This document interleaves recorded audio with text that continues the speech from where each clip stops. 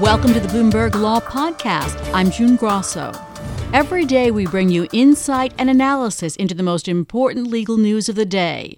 You can find more episodes of the Bloomberg Law Podcast on Apple Podcasts, SoundCloud, and on Bloomberg.com/podcasts. The stakes are high, and so is the drama at the San Francisco trial where Uber is fighting claims by rival Waymo that it stole critical technology for driverless cars. The most highly anticipated witness took the stand yesterday and had a lot of explaining to do.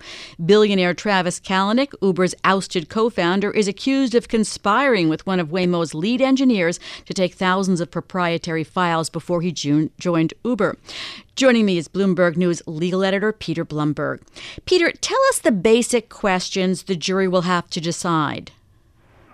Well, the jury's going to have to decide whether Uber improperly took proprietary information that belonged to Alphabet's self-driving unit, Waymo. And specifically, the question is whether Uber used trade secrets, intellectual property that belonged to Waymo. So Kalanick took the stand yesterday. What was his demeanor as he was being questioned by Waymo's lawyers? Well, yesterday, Kalanick was cooperative and held himself up well, but he tended towards short, sometimes clipped answers. And today, when he was questioned by Uber's attorney, he gave more expansive, lengthier answers.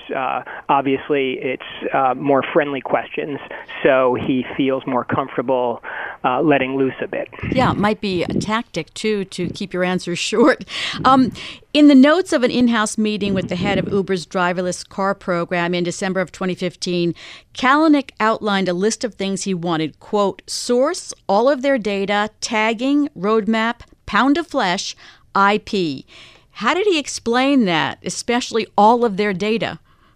Well, yesterday, again, when he was being questioned by his adversary's attorneys, he was on the defensive, and he had to explain that sometimes pound of flesh is a term he uses, and then when he was asked specifically about IP, which stands for intellectual property, he said that he did not remember using that specific word, but he didn't deny it.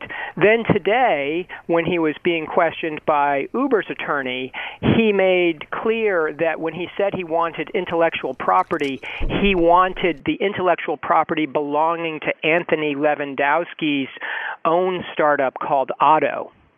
So he wasn't, in other words, he wasn't lusting for Waymo's intellectual property.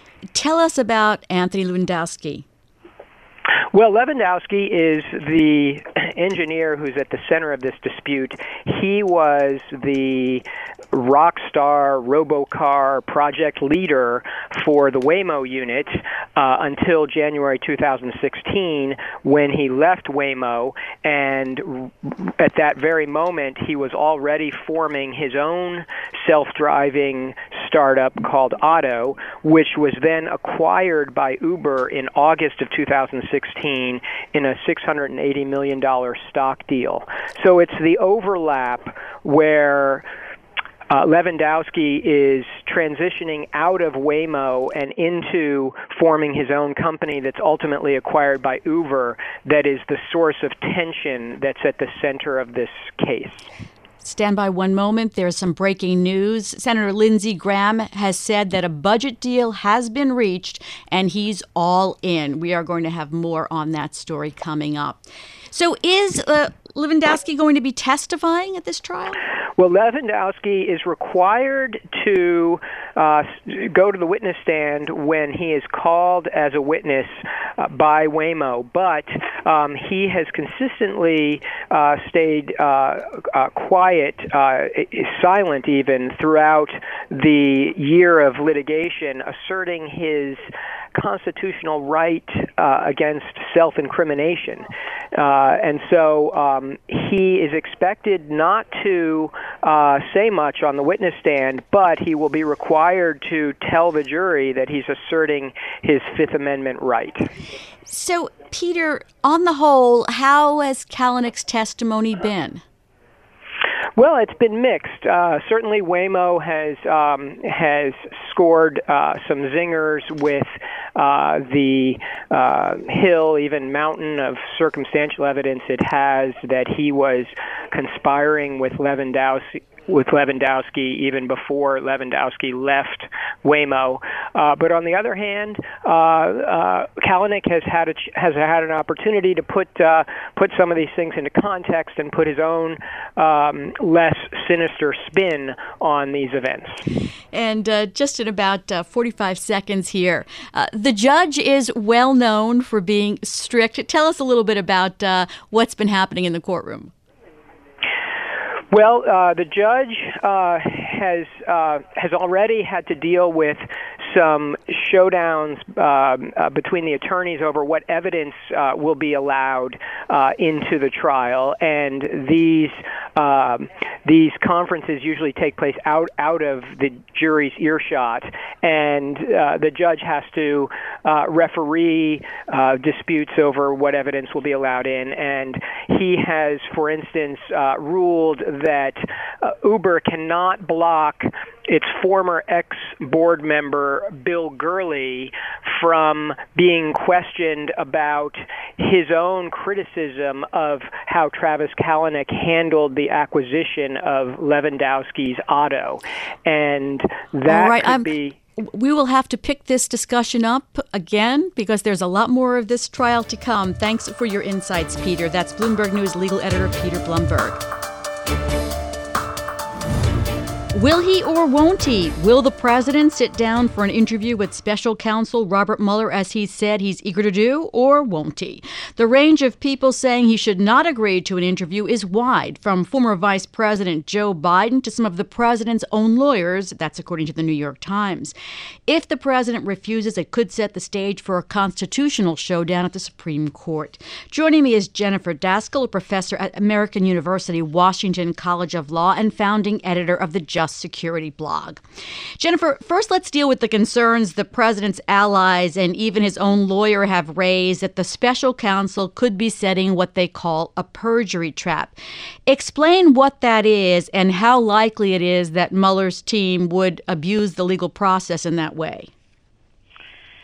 So perjury is simply a charge based on lying under oath, and so as to whether or not there is a trap, I mean it's an obligation not to lie under oath, and so it certainly that can be a charge if in fact that happens, but I expect and hope that the Mueller investigation is proceeding with good faith, as it should. Now, I want to go down the line and deal with all the possibilities if Trump declines the interview.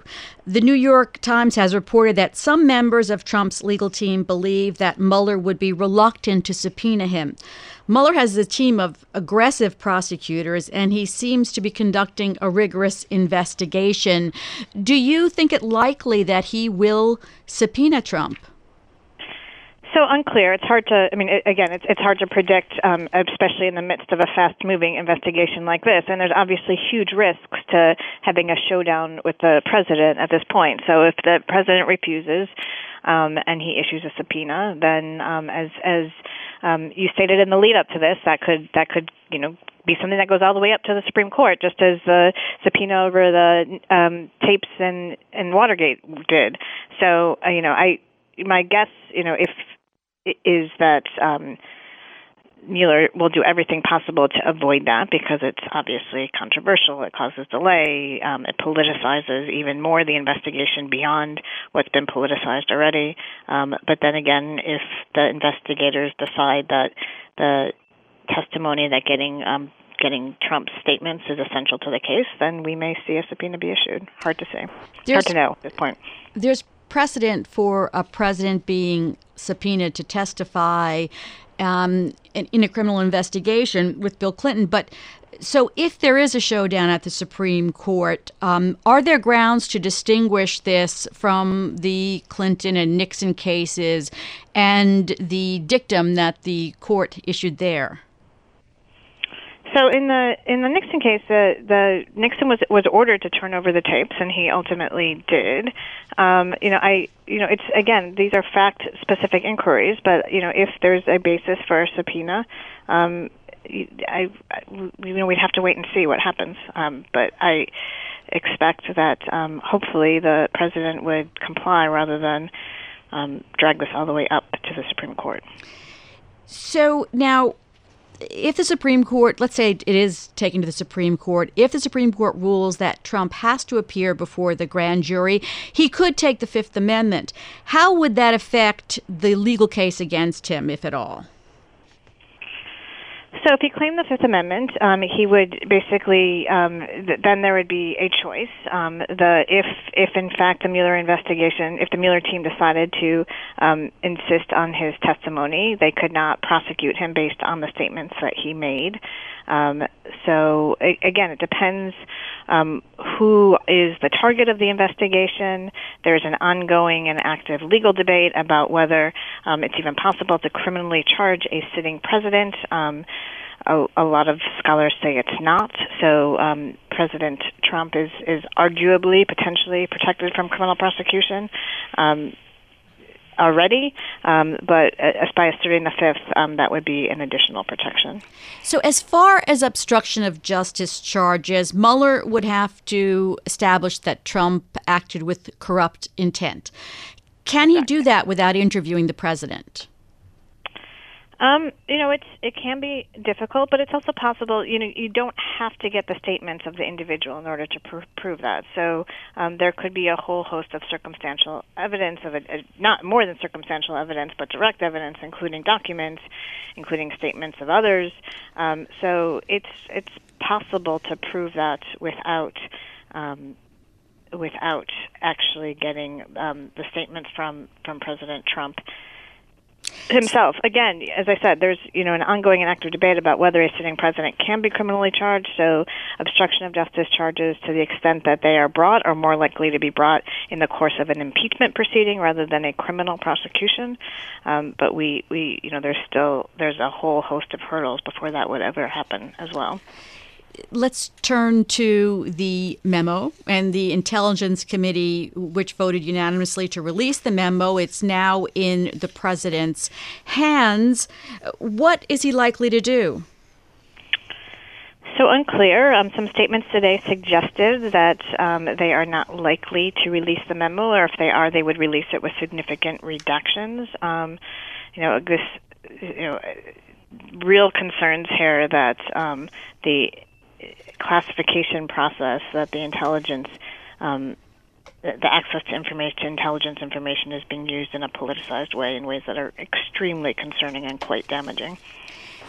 The New York Times is asking the FISA court to unseal the secret documents related to the wiretapping of Carter Page. I don't believe that's ever been done before. We have about 30 seconds. Is that a possibility? Anything's a possibility. A lot of things have happened that I would never have predicted in the past, but I think it's highly unlikely. All right, thank you. That's Jennifer Daskal, professor at American University, Washington College of Law, and founding editor of the Just Security blog. Thanks for listening to the Bloomberg Law Podcast. You can subscribe and listen to the show on Apple Podcasts, SoundCloud, and on Bloomberg.com/podcast. I'm June Grosso. This is Bloomberg.